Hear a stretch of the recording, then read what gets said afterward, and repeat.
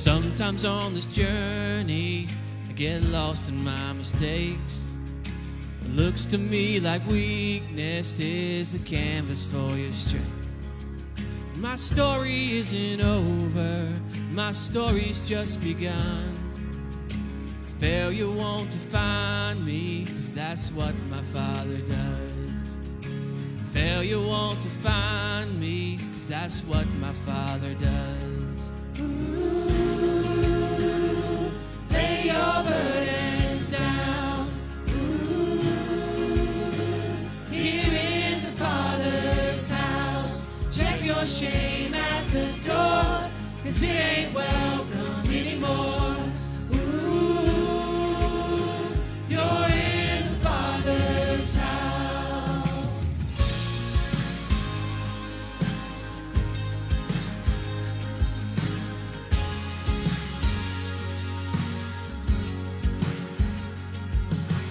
Arrival's not the end game, the journey's where you are.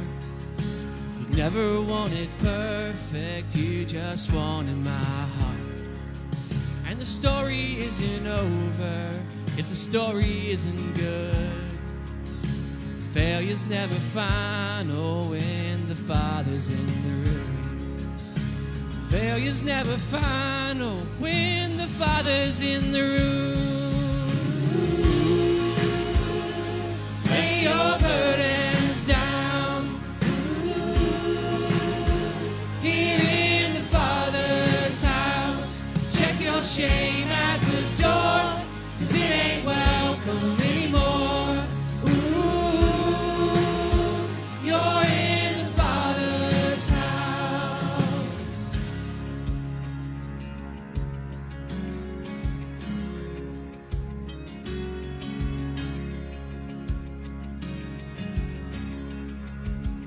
Prodigals come home, the helpless find hope.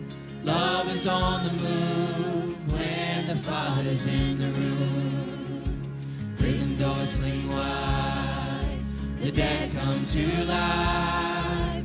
Love is on the move when the Father's in the room. Miracles take place, the cynical find faith. Love is breaking through when the Father's in the room. Jericho's walls are quaking, strongholds now are shaking. Love is breaking through when the Father's in the room. Love is breaking through when the Father's in the room. Ooh, lay your burdens down. Ooh, here in the Father's house. Check your shame at the door, 'cause it ain't welcome anymore. Ooh, you're in the Father's house. Ooh, lay your burdens down. Ooh, here in the Father's house. Check your shame at the door, 'cause it ain't welcome anymore. Ooh, you're in the Father's house.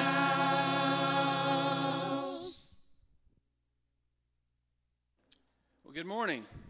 It's good to see everybody back here this morning. And just a quote I thought was very appropriate following that song. It says, "If God is your Father, the Son is your Savior, and the Spirit is your indwelling helper, you have hope no matter what you're facing."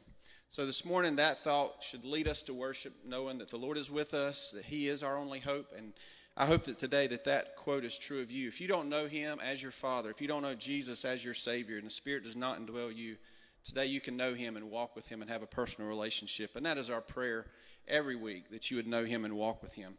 As we begin our service, I have a few important announcements I need to make. And it's nice to have announcements, some new things to share with the church family. But as of this morning, our deacons have met, and they have prayerfully considered a lot of things throughout this past year. And just to update you on what our plan is, we're going to kind of ease back in to church as we are used to it. And beginning next Sunday, we're actually going to be offering extended session once again. For all of your parents that are here, you said amen. But that is, if you don't know what extended session is, if maybe you're new here, extended session is basically our nursery ministry for our preschool department. That is babies through pre-K. And that will be offered during the service beginning next Sunday. And I want to go ahead and thank all those that volunteer in that ministry. Thank you for being willing to serve. But that will begin next Sunday, and we thank Lisa Powell for her leadership in that. And then beginning on May 2nd, we will begin Sunday school back again. I heard a clap, I think, there. Yes. But we are looking forward to getting back into Sunday school, and that will begin May 2nd. And then officially, our summer activities are moving forward. We will be having children's camp, we will be having youth camp, and we will be having VBS this summer, as we have always done it. Our youth camp is June 13th through the 18th. Children's camp is July 27th through the 30th. And VBS is July 18th through the 22nd. So all of you that are willing to serve, just kind of keep that on your radar. And for all your parents, you can begin signing up. Even this week, paperwork will be available next Sunday. You can see Justin if you have questions about our camp activities this summer. But we are excited, and we are trusting the Lord as we move forward. So I'm going to ask everyone, if you would please stand, and with a smile on your face, just wave at your neighbor, welcome them to the service, and prepare your hearts for worship.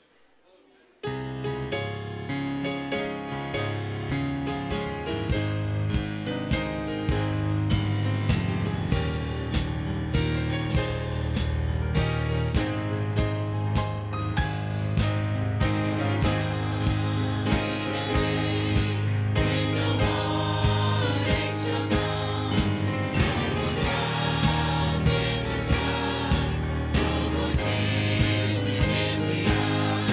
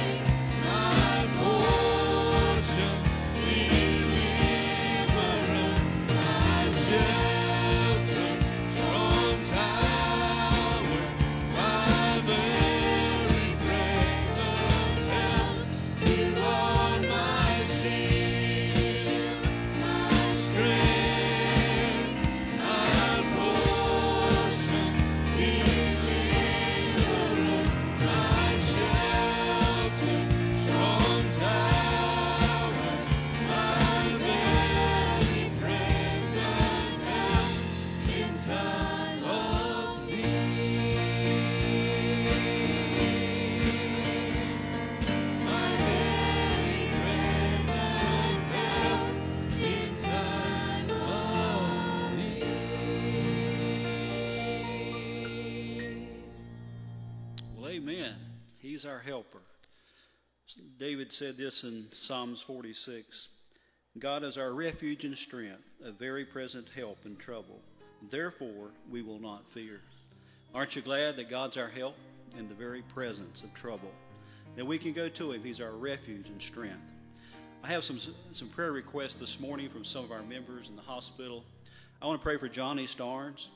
Johnny's at Catawba. I want you to remember him. I talked to him this morning. Lisa Hubler's here. We want to pray for Lisa. We had prayer for her this week.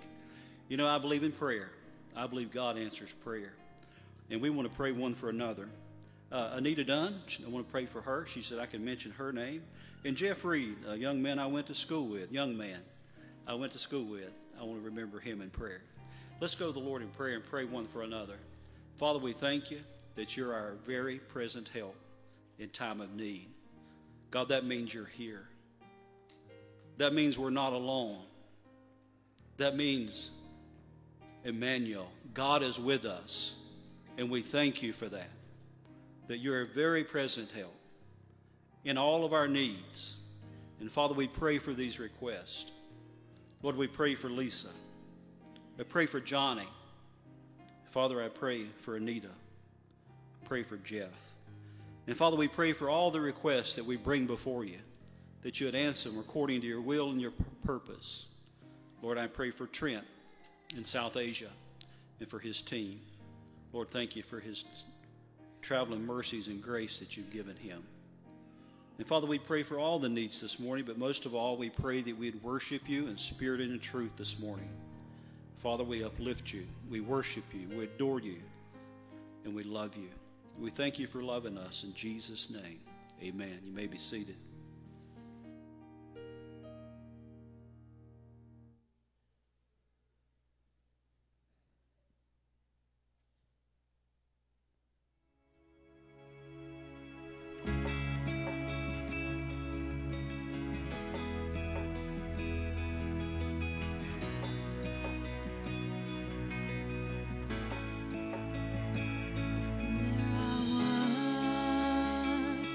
Empty-handed, crying out from the pit of my despair. And there you were in the shadows, holding out your hand, you met me there. And now where would I be without you? Where would I be, Jesus?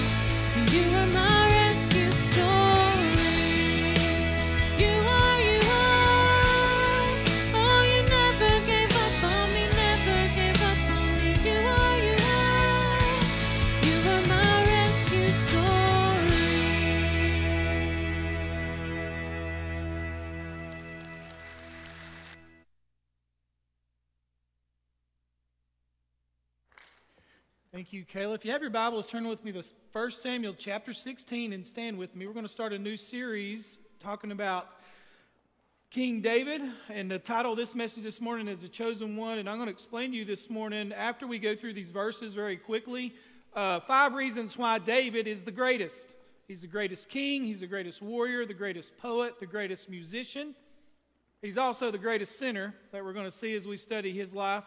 But notice what the Bible says in verse 1.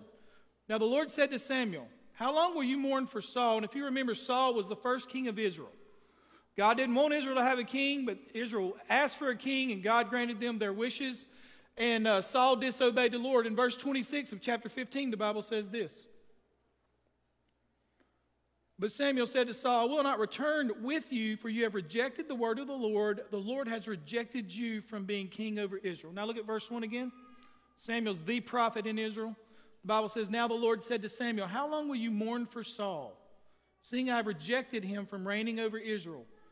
Fill your horn with oil and go. I am sending you to Jesse the Bethlehemite, for I have provided myself a king among his sons." And Samuel said, "How can I go? If Saul hears it, he will kill me." But the Lord said, "Take a heifer with you and say, I've come to sacrifice to the Lord. Then invite Jesse to the sacrifice, and I will show you what you should do, and you shall anoint for me the one I name to you." Samuel did what the Lord said and went to Bethlehem, and the elders of the town trembled at his coming and said, "Do you come peaceably?" And he said, "Peaceably I have come to sacrifice to the Lord. Sanctify yourselves and come with me to the sacrifice." Then he consecrated Jesse and his sons and invited them to the sacrifice. So it was when they came, he looked at Eliab and said, "Surely the Lord's anointed is before him." But the Lord said to Samuel, "Do not look at his appearance or at his physical stature, because I have refused him. For the Lord does not see as man sees, for man looks at the outward appearances, but the Lord looks at the heart." So Jesse called Abinadab and made him stand before Samuel, and he said, "Neither has the Lord chosen this one." Then Jesse made Shammah pass by, and he said, "Neither has the Lord chosen this one."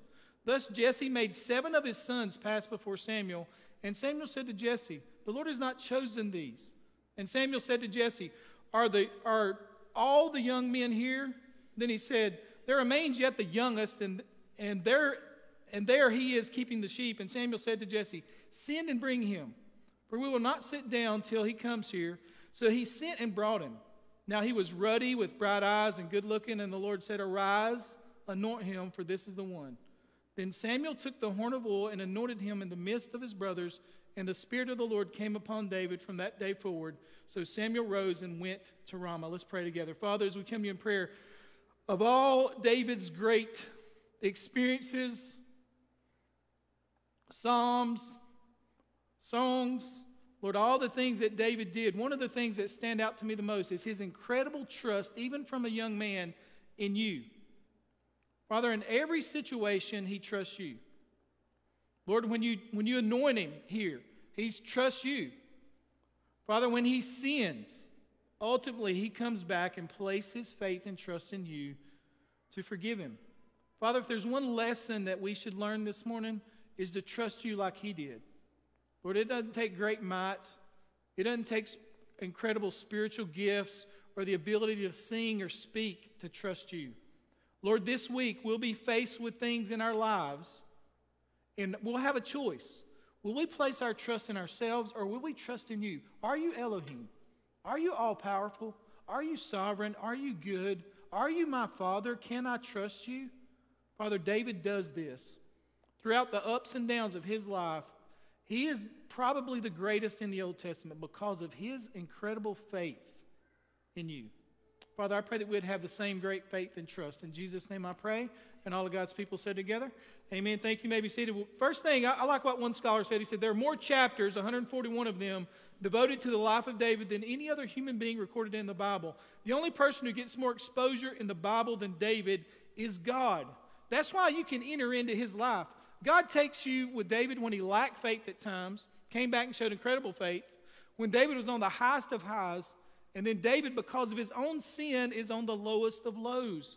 Christianity is the only religion, really the Israel history is the only history where they painted their people warts and all. If you read some of the old history from other countries, you don't see their great people shown in a negative light. But one scholar said this: God will not cover up the worst of David, and he will not exaggerate the best of David. In David's setting, it doesn't start out when he was a child. He was probably 14, 15 years old, and it's during a very bad time. His biography opens in the worst of settings. King Saul has just been judged unfit, as we looked at in verse 26, because he would not obey the Lord. And the only reason that Israel chose Saul is because he was tall and good-looking. Okay? Women, watch out for tall, good-looking guys. Okay? No, I'm just kidding. Don't do that.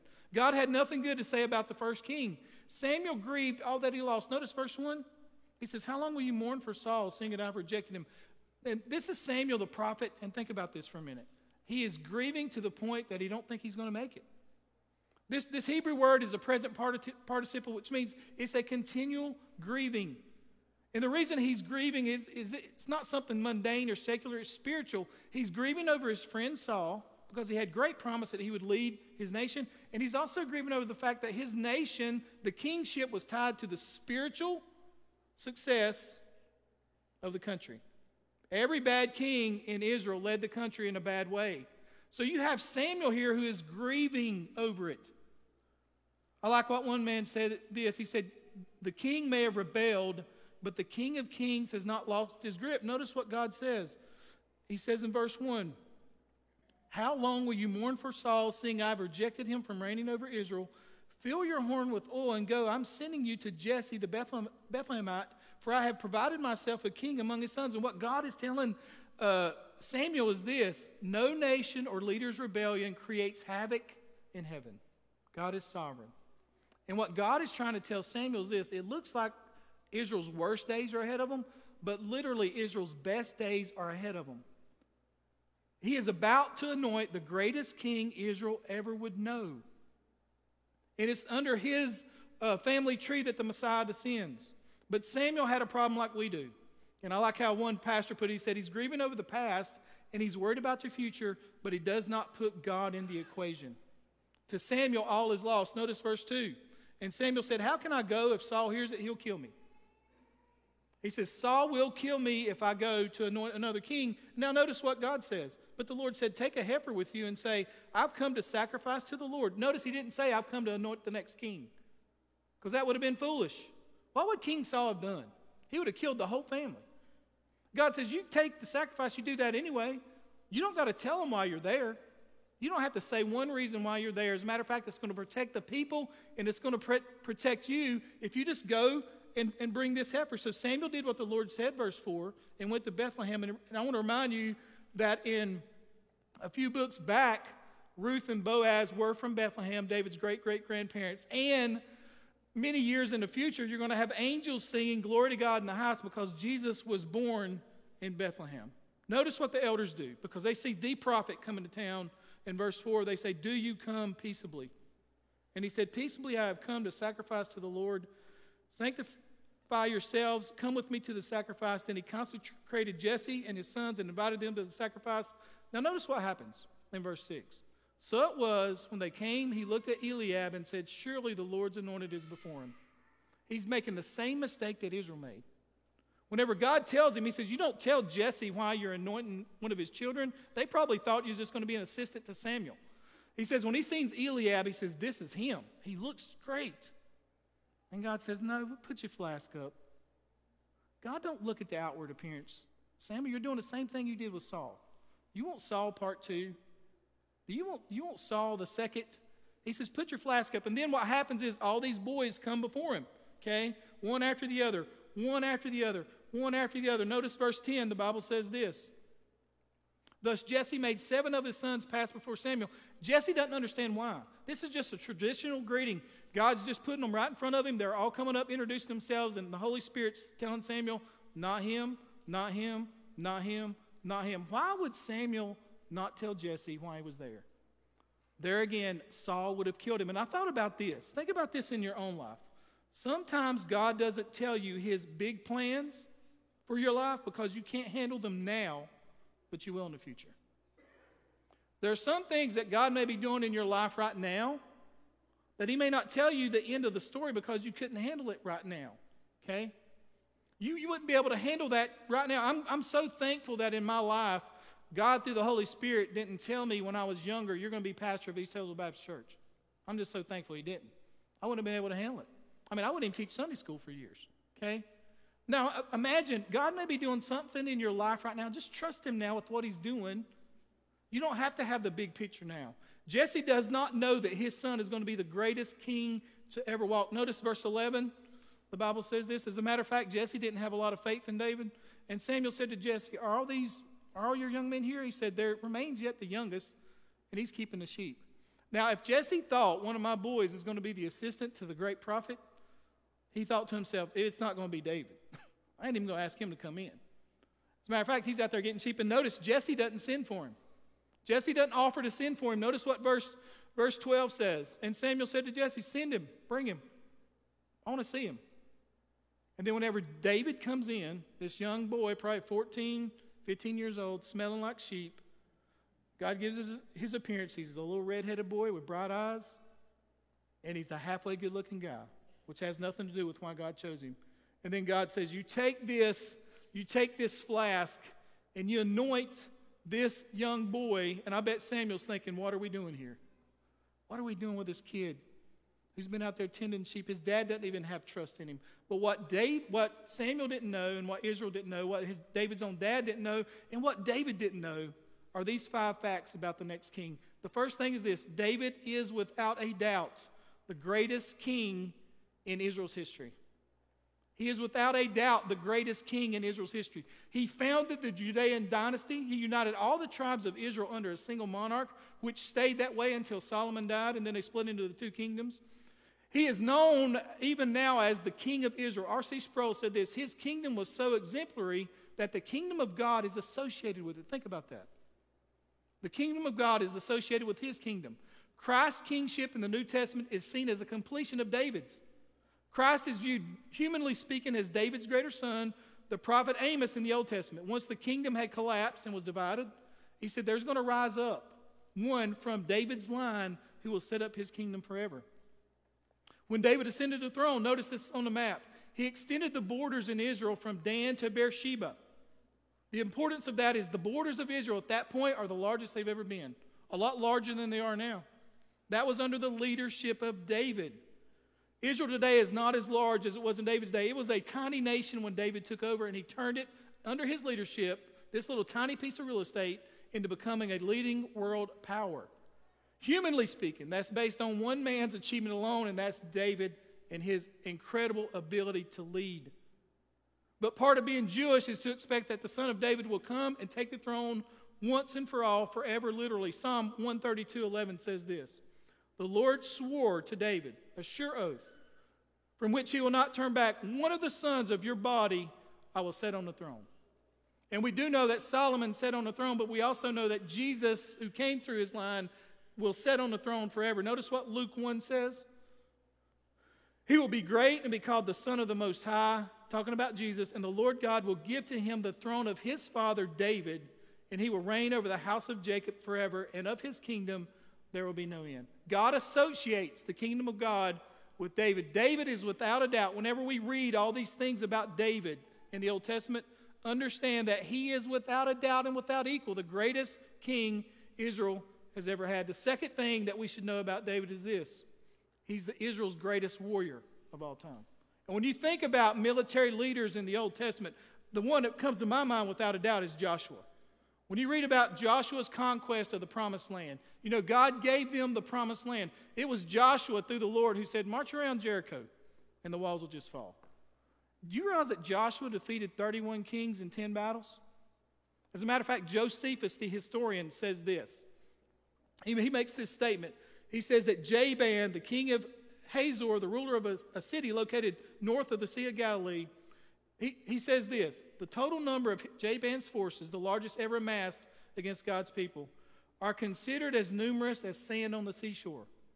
The first century Jewish historian Josephus speculated that this northern confederacy numbered at least 300,000 soldiers, 20,000 chariots, and 10,000 horsemen. And the Bible says that Joshua beat him, but David was greater than Joshua. David was Israel's greatest warrior. In 1 Samuel 18:5, which we'll look at in a couple weeks, the Bible says this: whatever mission Saul sent him on, David was successful so that Saul gave him a high rank in the army. This pleased all the troops and Saul's officers as well. 2 verses later it says this, but then the people started to see David as greater than Saul. After the Israelites defeated the Philistines, women danced and sang. And this is what they said, Saul has slain his thousands and David his tens of thousands. Notice what the Bible says about David in Psalm 144. David says this, blessed be the Lord my rock, who trains my hand for war and my fingers for battle. He was Israel's greatest king. He was Israel's greatest warrior. David was fearless when he faced Goliath. Do you realize that 2 armies stood on the side of a mountain for 40 days? And then David shows up and slays the giant. Why? Because David says, because what history will tell us is that David was without a doubt Israel's greatest warrior. But also this, think about this for a minute. He was Israel's greatest poet. R.C. Sproul made this point. He said if David had never been king, if David had never fought a battle, he would still be one of the most famous people in Israel's history just because of his writing. He was Israel's poet laureate. Read the Psalms. Are they not is it not amazing? The beauty of the Psalms and how this king and this warrior, just think about Psalm 23. You're going to see part of it on the screen. It's read at almost every funeral is David's writings. The Lord is my shepherd, I shall not want. He makes me to lie down in green pastures. He leads me beside the still waters. He restores my soul.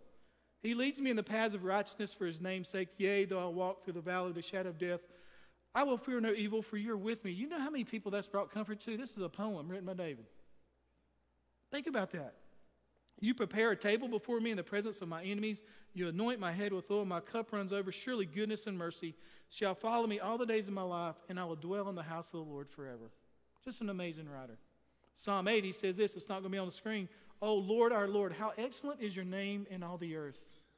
You have set your glory above the heavens. Out of the mouths of babes and nursing infants, you have ordained strength because of your enemies, that you may silence the enemy and the avenger. When I consider your heavens and the work of your fingers, the moon and the stars which you have ordained, what is man that you're mindful of him?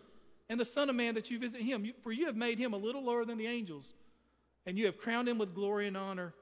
You have made him to have dominion over the works of your hands, and you have put all things under his feet, all sheep and oxen, even the beasts of the field, the birds of the air and the fish of the sea that pass through the paths of the sea. O Lord, our Lord, how excellent is your name in all the earth. You realize that David penned Psalm 16 where he faces death. What do you think you would mention if your life flashed between your eyes? Now, scholars tell us David thought he was going to die, but he didn't. And you go back, I'm not going to read it for you. Go back and read Psalm 16. David doesn't talk about his kingdom, doesn't talk about his house, doesn't talk about his swords. He talks about his relationship with the Lord, how God has blessed his life, and his Christian friends and family members. It's amazing. Psalm 19, he talks about creation. David talks about this, such scientifically accurate thoughts on the creation. And then in the same psalm, he talks about God's word. He says, the law of the Lord is perfect, converting the soul. All poems that he wrote. See, if David never had been king, if David never had been a great warrior, he would still be remembered today because of his writings. One scholar put it this way, David's psalms, his poems and songs, are considered inspired by God and holy. We read them today as God's word today. No one had ever been as great a poet laureate than David.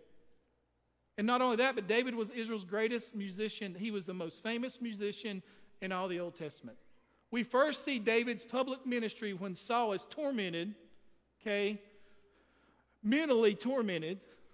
And back then they didn't have no way to help people, and David just came in and played music for him. And the Bible said it would calm Saul's soul. David understood the power of music to bring your spirits up or to bring your spirits down. There was never a musician like David in all of the Bible. And we're the better for him. Think about what Psalm 7 says. David says, I will praise the Lord according to his righteousness. I will sing praise to the name of the Lord Most High. This warrior, this king is a singer. Psalm 9:2 says, I will be glad and rejoice in you. I will sing praise to your name, O Most High. Psalm 33:2 says this, praise the Lord with the harp, make melody to him with an instrument of 10 strings. Psalm 144, David says this, I will sing a new song to you, O God. On a harp of 10 strings, I will sing praises to you. Consider the size of the choir David organized for singing and playing. This is his amazing administration. Now think about having this many employees in your business. And he gathered together all the leaders of Israel and the priests and the Levites. Now the Levites were numbered from age of 30 years and above, and the number of individual males were 38,000. David's over all them. He's administrating all them. Of these, 24,000 were to look after the work of the house of the Lord. 6,000 were officers and judges. 4,000, if you'll notice on the screen, were gatekeepers, and 4,000 praised the Lord with musical instruments, which I had made, said David, for giving praise. He was Israel's greatest musician. Notice Psalm 33:3. He says, sing to him a new song, and if you're going to play skillfully with a shout of joy. Sing it good and sing it loud, David says. If you read 1 Chronicles 6, David constantly had singing in the house of the Lord, constantly. Notice 1 Chronicles 13:8. Consider the intensity and variety when they moved the ark the first time. And David and all Israel played before the Lord with all their might and singing. Now this was their warrior king. This was a guy that they seen win so many battles, and David said, David also said this, we're going to play with all our might and we're going to sing as loud as we can. And with harps and psalteries and with timbrels and cymbals and with trumpets, they played before the Lord because God had given them a great victory. David was without a doubt the greatest musician in Israel's history. That's the last thing we see over and over again in David's life, is that David loved the Lord. He sang praises to the Lord, wrote songs to the Lord, made instruments that played to the Lord, and encouraged and administrated choirs that were so loud and boisterous. They went on and on and on. But also, we also know this, and we got to bring this up as well. He was Israel's greatest sinner. He was the greatest example of just being a human being that I see of in the Bible. He's just a dude who loved Jesus. When I see David's life, I oftentimes when I counsel, especially men, I'm talking about people that love Jesus, not people that are faking it, who have messed up in their lives, and we all do if you live long enough. I'll go back to David. I say, remember this in David's life? Now let's read this psalm together. Now, God loves you as much as he does David. If God can bring David through this, he can bring you through what you're going through. Amen? I'm so thankful that we have all these flaws of David, because we all have flaws, don't we? See, when you read a psalm of David where he's repenting, no, it's real. He may not have known it, but all the world is reading about David's life. And God allows it to happen. You know, Paul called himself the chief of sinners in the New Testament. Well, the greatest sinner in the Old Testament was David.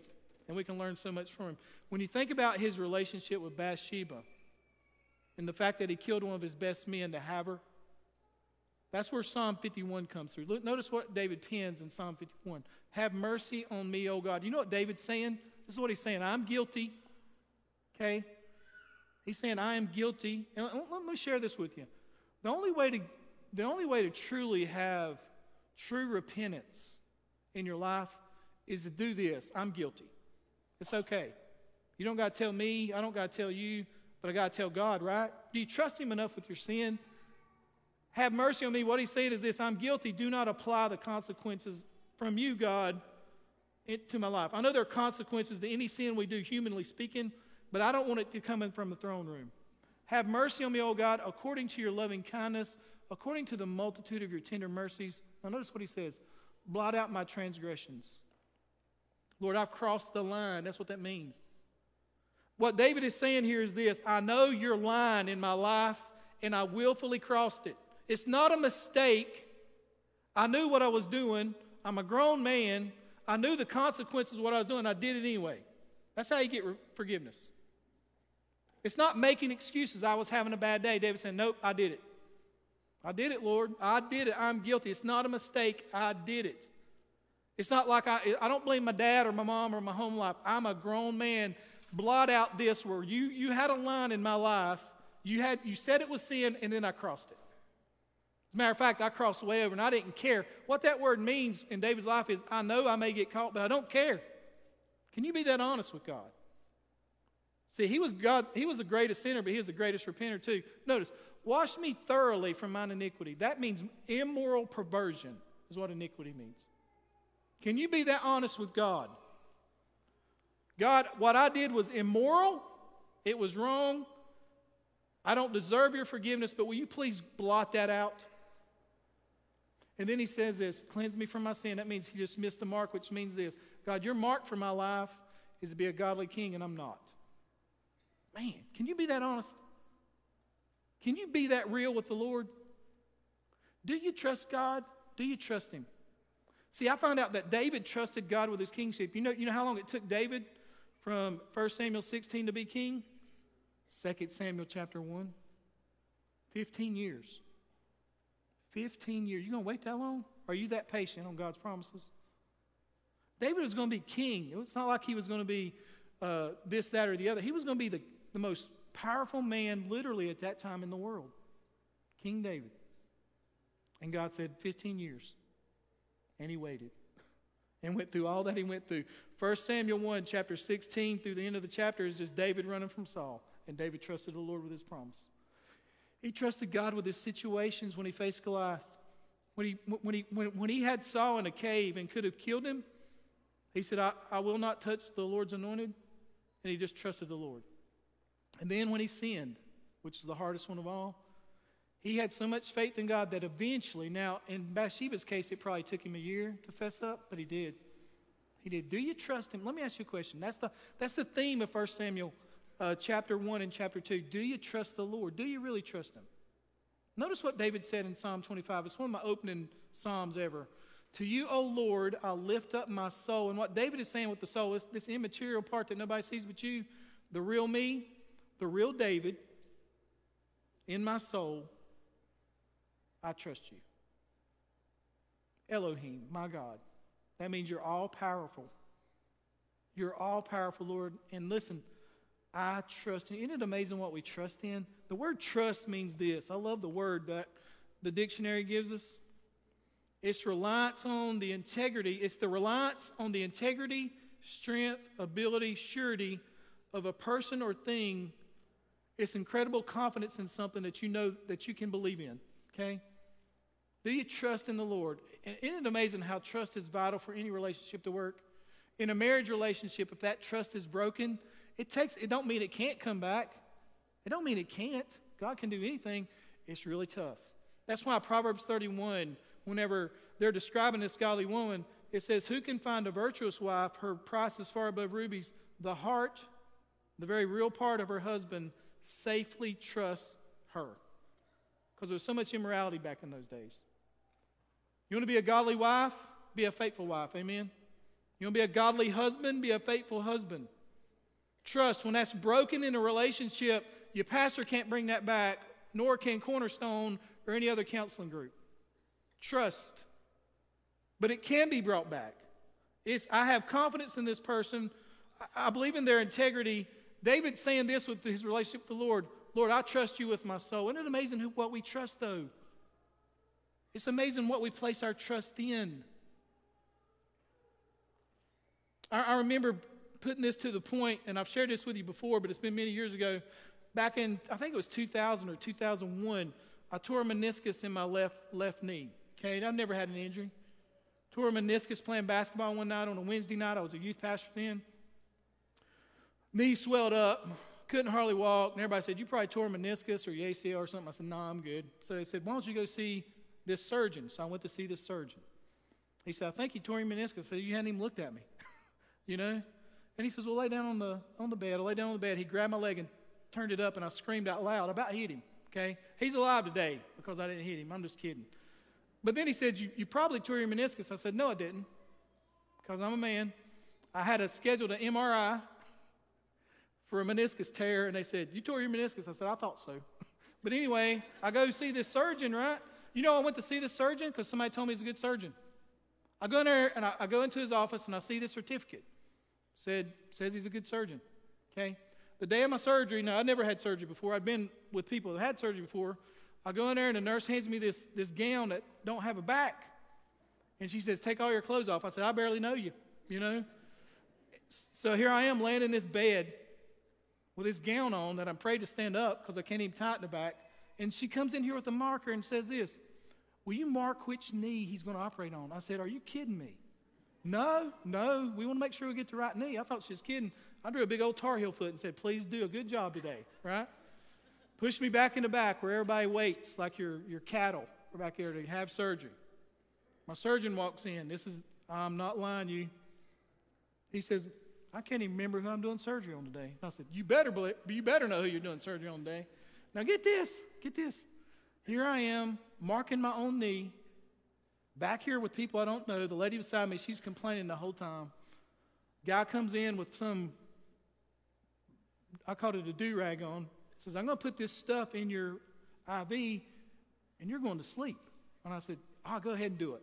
You know, he puts that in there. I don't remember anything. And there are 4 or 5 people in there with me with a gown on, with knives cutting on my body.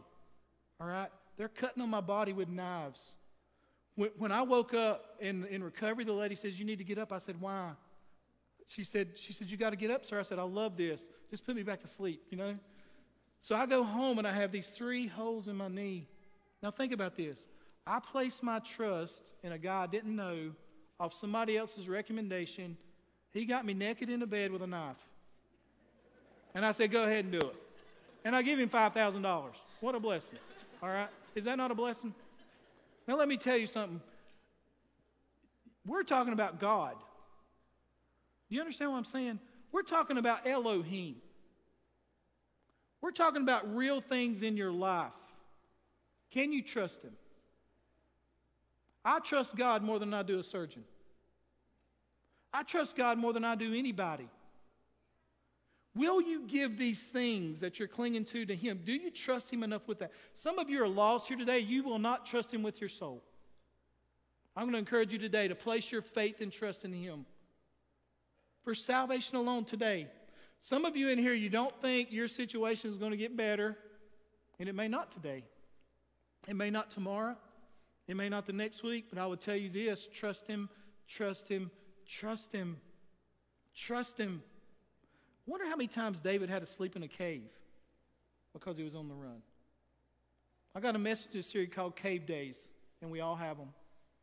Do you trust him? The only way out of that cave is just to trust him, all right? Do you trust him? I want you to just bow your heads and close your eyes. And if you're here today and you're born again, whatever it is you're facing, just silently say, Lord, I trust you. I trust you. Oh my God, I trust you. I trust you. And if you're here today and you're lost with your soul and your sins, say, God, today I place my trust in Jesus alone for my salvation. I trust you. I trust you. Save me. Whosoever calls upon the name of the Lord will be saved. Father, as we come to you in prayer, we thank you for your grace. We thank you for your mercy. Lord, I thank you for the life of David and the many lessons this taught me. And Lord, I pray that as your people, as your church, Lord, we trust you.